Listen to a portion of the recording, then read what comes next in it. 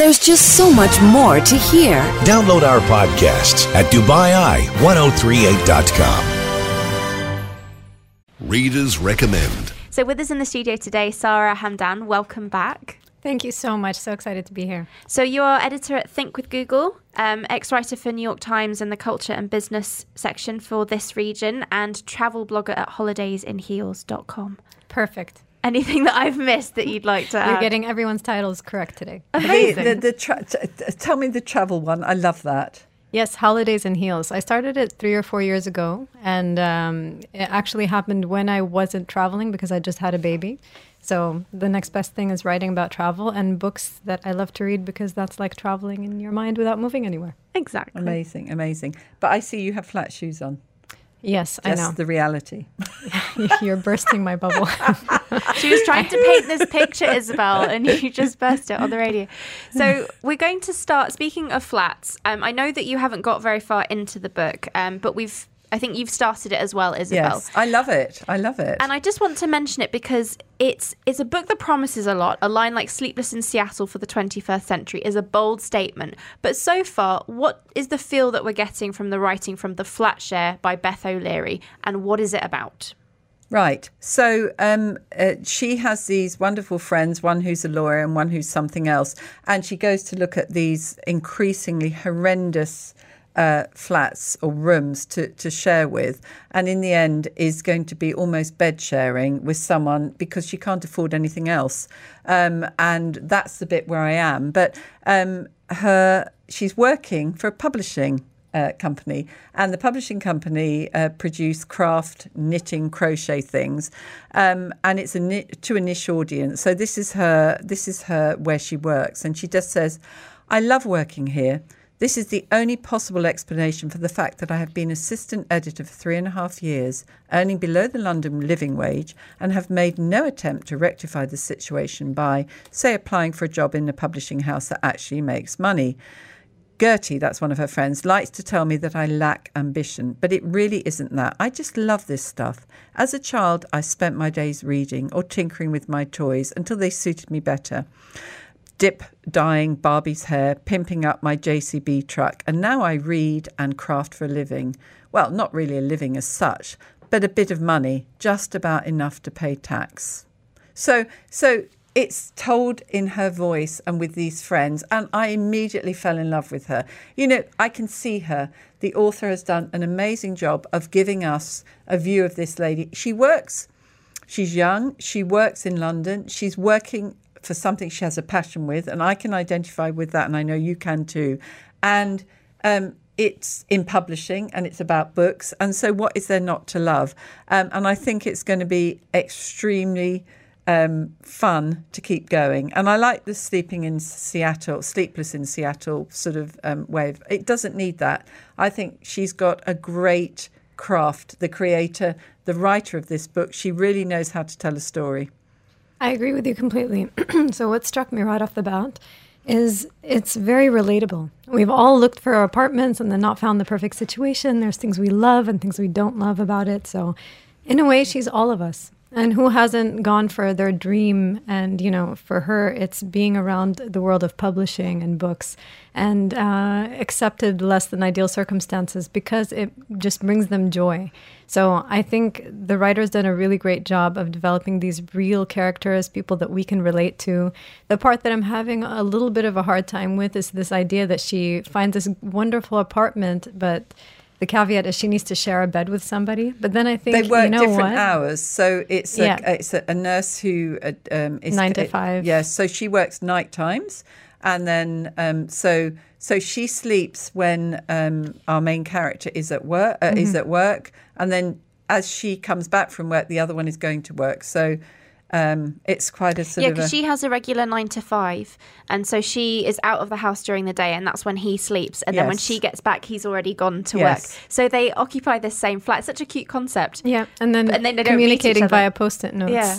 Yeah. So it is something that you can imagine. It makes you smile just thinking about it. It does. So, it does. It's so sort of endearing almost. There is really endearing, and actually you can believe in it. It doesn't sound that far-fetched. I'm sure these kind of things in reality happen. All the time, which is what I was going to say. So at first it kind of jars you, but then you think, no, actually this is a situation that really could apply to many people. Anyone who lives in a busy city and wants to be part of that buzz and that vibe. And at the same time, I know we speak about this theme a lot, but loneliness. So again, it just tackles this very big topic that's on everyone's minds, and I just think it's a really relevant book. And in an age when there are so many, rom-com style books out and this type of genre, it's amazing that this has generated so much talk already. Speaking of loneliness, the last time you were on the show, we spoke about Eleanor Oliphant is Completely Fine. And that's a really strong theme in that book. And I know that we were saying that it's a great book in its own right, and you see things like Sleepless in Seattle for the 21st century because, they have to relate it to something for marketing purposes. But another reference that kept cropping up was Eleanor Oliphant is Completely Fine. It's a completely different story, but it does share this idea that loneliness can be crippling, can't it? And it's been told through the main character's voice, and she's been in a relationship, and she's been poorly treated, and this she just realizes that she's got to actually get out of that tunnel and start her own life, and this is the beginning of it. And she's limited by the funds that she has, a very common general normal thing for young people working, and particularly in big cities. And in the way that Eleanor Oliphant is Absolutely Fine captures the spirit of that person, I think this writer's done the same. And I'm really looking forward to reading more of it. So Beth O'Leary, this is her debut novel. And if you want a heartwarming moment, you can actually go onto her Twitter page because she's got a video of her opening her book for the first time, unboxing it. And it's the most moving thing. And we've seen them done before where authors have been excited, but she properly actually breaks down into tears. And she said, I wasn't sure if I wanted to show this because it's slightly embarrassing, but I am that happy and excited about the fact that my novel has been published. And it is honestly one of the most beautiful things that I've seen this week. And it's so lovely. And it made me immediately want to just go out and buy the book to support the writer. I think that's a great example because that warmth and candor is what you find in her books. Book with her characters. There's another little bit here. I'll quickly, if we've got a moment to read it. So she's in this office and there's always someone that you want to dislike. Martin turns on me. I like your shoes, he says with a charming smile. I shudder. I can't stand Martin from PR. He says things like, let's action that in meetings, and clicks his fingers at Ruby, who is a marketing exec, but who Martin seems to think is his personal assistant. He's only 23, but has decided it will further his merciless pursuit of seniority if he can seem older than he is. So he always puts on this awful jocular voice and tries to talk to our MD about golf. The shoes are excellent, though. They're purple Doc Martens-style boots with white lilies painted on them, and they took me most of Saturday. My crafting and customising has really upped since Justin left. Thanks, Martin, I say, already attempting to sidle back to the security of my desk. I mean, you get it. You can see those Doc Marten boots that she's painted her own special thing on. I love her. So if you like the sound of that, the book that we are talking about and recommending you might want to pick up is The Flat Share by Beth O'Leary. But now we're moving on to some non-fiction. What's the first book that you'd like to recommend? So the first book is called An American Princess, The Many Lives of Aline Tu, and I have a bit of a confession to make. So I'm a big bookworm. My happy place is a bookstore, but consistently my husband is the one that buys the books that I end up reading that I fall in love with and come on the show to talk about. Really? So he's the one who discovered this one as well as the other two that I'll be talking about later.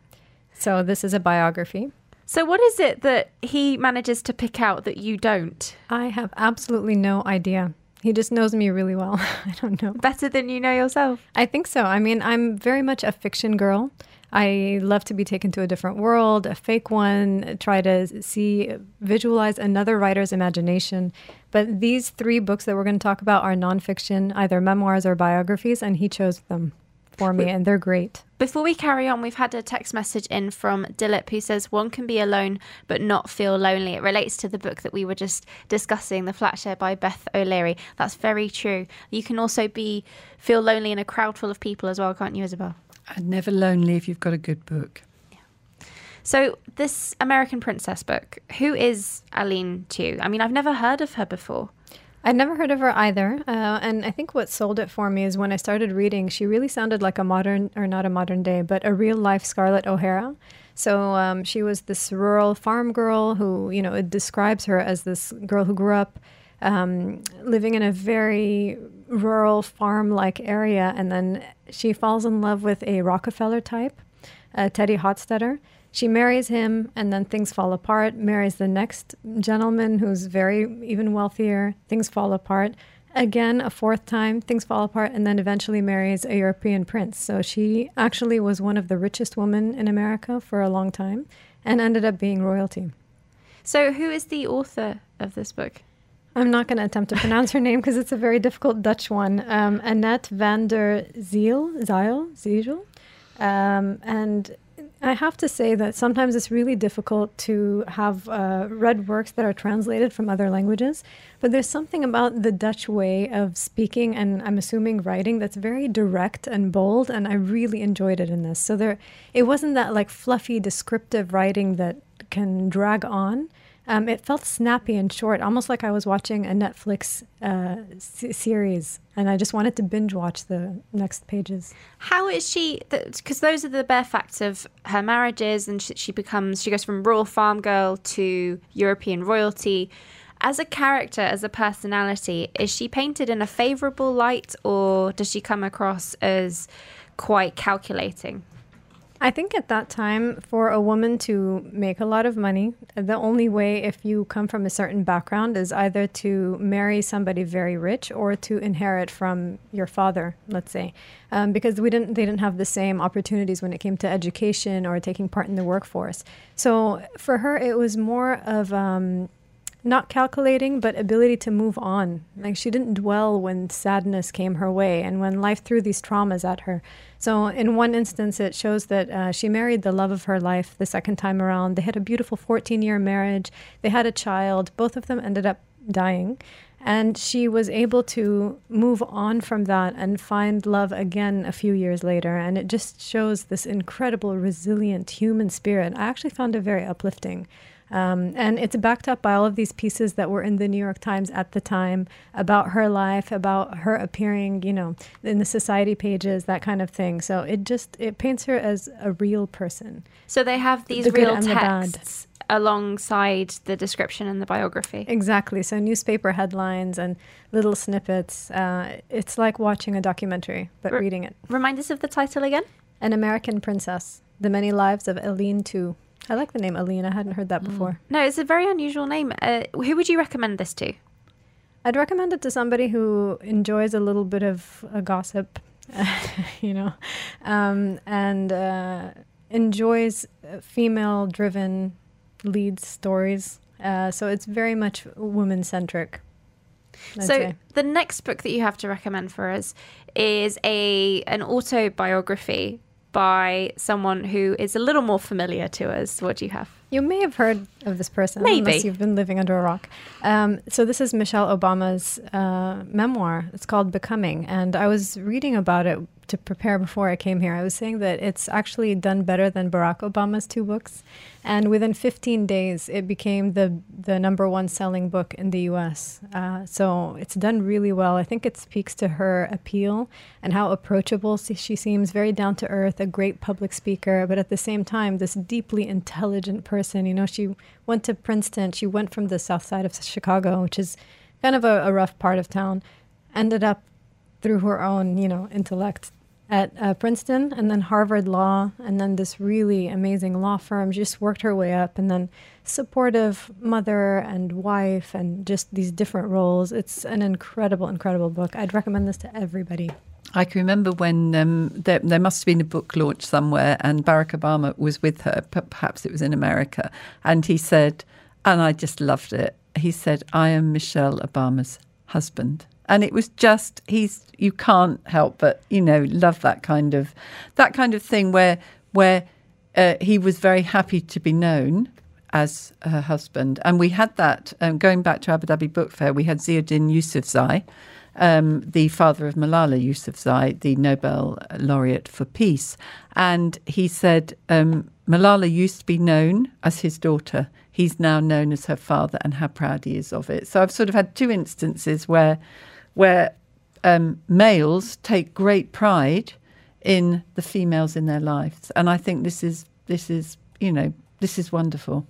And she has got an incredible story on her own of what she has done and what she's achieved. And I wonder if we will see her as president somewhere, sometime. I think that's everyone's secret hope. I think that's why the book is also so popular. But she's qualified, she's well-spoken. And to your point, she's got a beautiful example of what a nice family dynamic looks like. Always kind of putting their children first, but still focusing on their own identities, each one of them as parents. So, I would love to be able to have that. I love my kids. Hi, Adam and Serene. But it's also great to just be your own person and to be proud of what you've done and to have that kind of purpose going on in life, the same way that you do. She said that the memoir is not about arriving somewhere, but about evolving, which I think you can tell from the title, Becoming.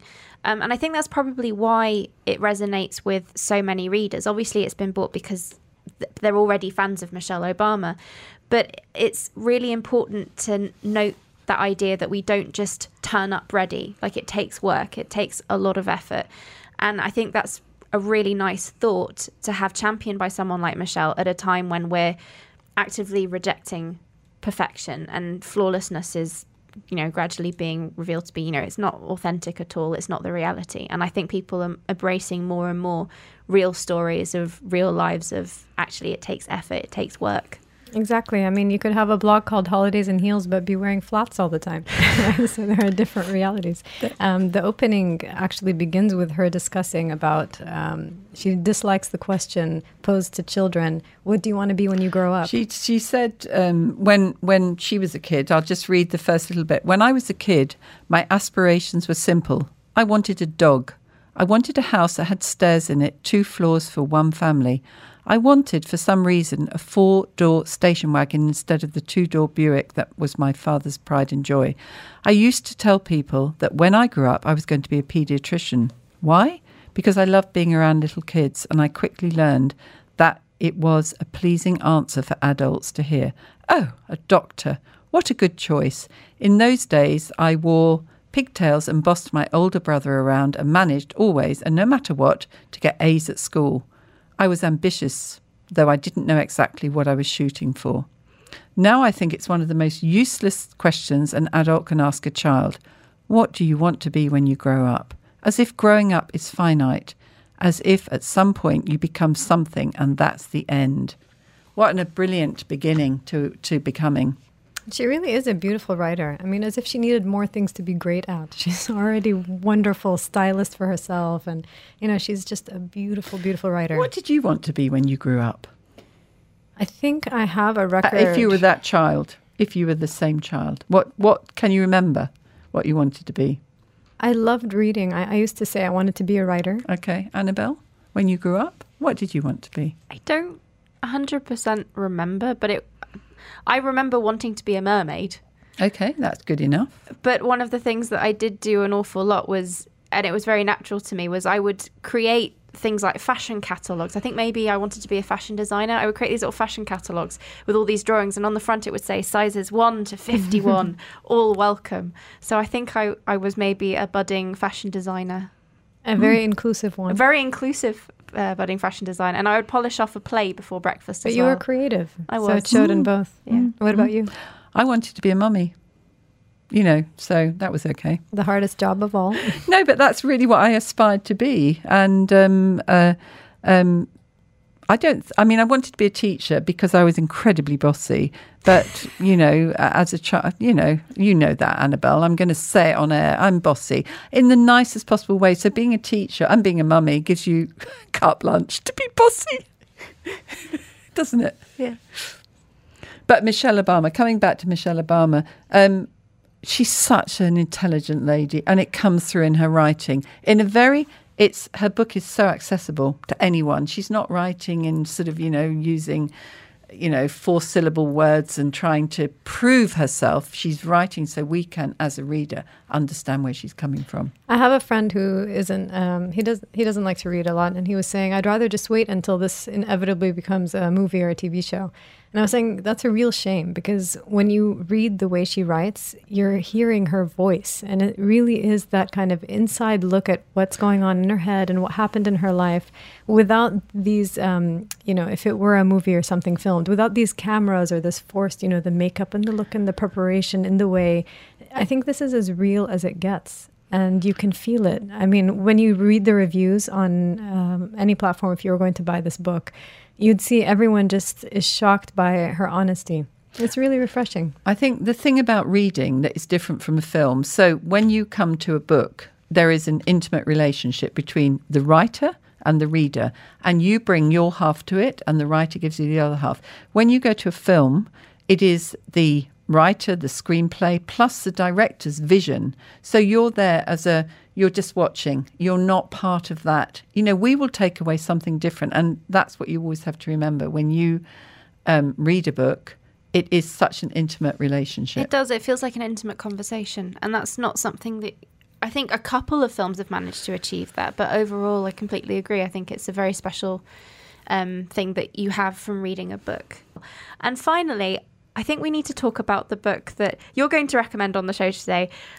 We've spoken about on Talking of Books, I think about a year ago, and I keep recommending to absolutely everyone I know, whether they read, whether they don't read, male, female, all generations. I've been recommending this book. What is it? It's called Educated by Tara Westover, and I cannot stop talking about this book. I couldn't put it down, first of all. I think I finished it in 2 or 3 days flat, which when you work and have kids is no easy feat. And it's just it's a book that I really feel is transformative. It changes you. I wouldn't have picked this up normally. I don't think it's really my type of book. I mentioned earlier, I love fiction. My husband chose this for me and could not put it down. It's so beautifully written. I mean, that kind of writing that can't be taught. I loved it. Published February last year, and I just constantly kept seeing it on Best Books of 2018. But like you say, it's one of those books that stays with you. I'm still thinking about it. And I read it a year ago, and I still remember some of the turns of phrase and the journey that she went on. And I think what was phenomenal about it is that there's a total lack of bitterness, and it's not what you would expect. I think anyone else writing this story or experiencing this, you would just expect them to be so angry with everything that their family put her through, but she's not. To catch our listeners up, if they're not familiar with exactly what happens in Educated, it's a memoir about Tara Westover. What's her basic journey? So she's part of a family that has a very unique way of looking at life. Her father, very devout, and also has this idea that the end of days are coming. And as a family, they spend their days preparing for this end of day, where they're preparing jam and hiding it under, in these bunkers, and hiding guns. And they don't believe in anything related to the government. They don't believe in hospitals. They don't believe in schools. So she didn't have a birth certificate, no vaccinations, no medical records, no formal schooling. It's really like they lived in a mountain, sheltered completely in this bubble from life, almost like an alien experience. And then slowly the outside world began to knock on her door. And this, she was able to be open to this change of mindset. And I don't want to give the entire story away, but it does say on the back. She makes her way to a PhD at Cambridge, very educated, now does a lot of public speaking, and is just a stunning writer. I've read very few works like this. I get goosebumps just talking about it. I've read very few works like this, and I think, to your point, it's not a bitter story. It's actually rather uplifting to see how she embraces her new world. It's extremely honest about subjects that are painful to talk about. And painful, I think, is a very, underestimated way of talking about it. And it's just a transformational book.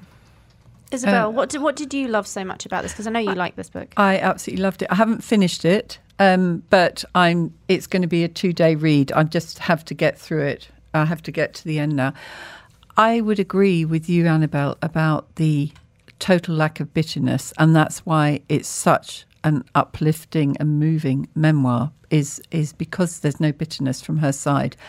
And yes, she was denied schooling and denied healthcare and things like that, but she had lots of other experience in her life. And I think when she calls it educated, she's looking at different ways that we could formulate what education means. Her mother was trained as a self-taught midwife, a herbalist. The father would tell them stories, because they had no TV, no access to the outside world, about other families who had supposedly been attacked by the federal authorities and terrible things. I'm just thinking, this little child, because she was the youngest, hearing these stories, obviously would believe them. Why wouldn't she? She had no way of knowing they weren't true. And then the grandmother offering her an exit, and her waking up, not sleeping through the night, seeing her grandmother's car drive away. And just being in her skin, I think this is what Tara Westover does so well. It is, as a reader, that you are inside her and you're sort of not understanding, but understanding how she is, getting through each day, how she's making those kind of decisions. And the mountain, the princess, that, is such a amazing backdrop to her life. What an incredible human being is all I would say. She's also... carry on. No, go ahead. I was going to say it's an amazing story to tell because it's so complex and there's this amazing arc of what happens with her. But it's also that the writing is so beautiful that she knows when to let the story take the foreground and when to let the writing kind of beautify what's happened. So for me, it was just so many different elements that made this book amazing because, it could have been told really simply and still been profound. But it's also the writing. So I just had to point that out. Yeah, it is the most phenomenal book. And like you say, if you're after... Because I prefer fiction most of the time. Me too. But I got the same connection with some of the most memorable fiction books I've read with this memoir. And it's not something that I often find with memoir. It's not my most preferred genre. But like you say, the writing is so beautiful that it's hard. You have to pinch yourself sometimes and remind yourself that it's actually a true story. Frank McCourt's Angela's Ashes, I was so reminded of that, one of my favourite books of all time, because it is the person telling their story. And for me, that gives you everything about fiction and more because it's real. And that's what I think both of them have so beautifully told. Agreed, as well as Shantaram. I'd say that's, it was quite long and convoluted, but I'd put that in the same bucket because it's such a strange and unique story. And the writing is really beautiful, poetic parts. And again, can't be taught. I think that style. Tara Westover is also a wonderful speaker in interviews as well, because obviously when this book came out, everybody wanted to talk to her about it. This is what she had to say about her father's belief system. I don't quite know why he had these beliefs. I mean, I think he's a bit paranoid about things. So he just developed these ideas about doctors and hospitals and the government. He was kind of concerned that they'd been taken over by some kind of nefarious organization, the Illuminati, the New World Order. He called it a lot of things. And the beliefs were really sincerely held. I mean, and he had a junkyard, so we would get injured quite a bit, and then we wouldn't get medical care. And I think for people, it's hard to understand that he wasn't trying to cause us pain. It's not that he didn't care about us. He really believed that that was the right way to treat these kinds of injuries, like when my brother's leg was lit on fire and it was covered in third-degree burns, and we treated that at home. I mean, that's something that we haven't actually spoken about yet, was everything that happened in the junkyard. Her and her 6 siblings, I believe, they all had to work in the father's scrapyard, and awful accidents like this would happen. But it's like she says in that interview, there is no bitterness, there is no anger, because she's basically explaining that, yes, it may seem odd and awful to us, but that was her parents' version of caring, and that was what they thought was the best for their children. She's able to empathize in a really beautiful way with somebody who, to the outside world might seem like he's coming up with these, she mentions it, crazy ideas. but she still remains empathetic to the point of loving, saying, no, but this was just his way of dealing with these issues, and almost not blaming him for being wired in a way that made him think differently to other people. Even though to us, the situation that he was putting his children in was, you would want to call child services and make sure that the kids are okay.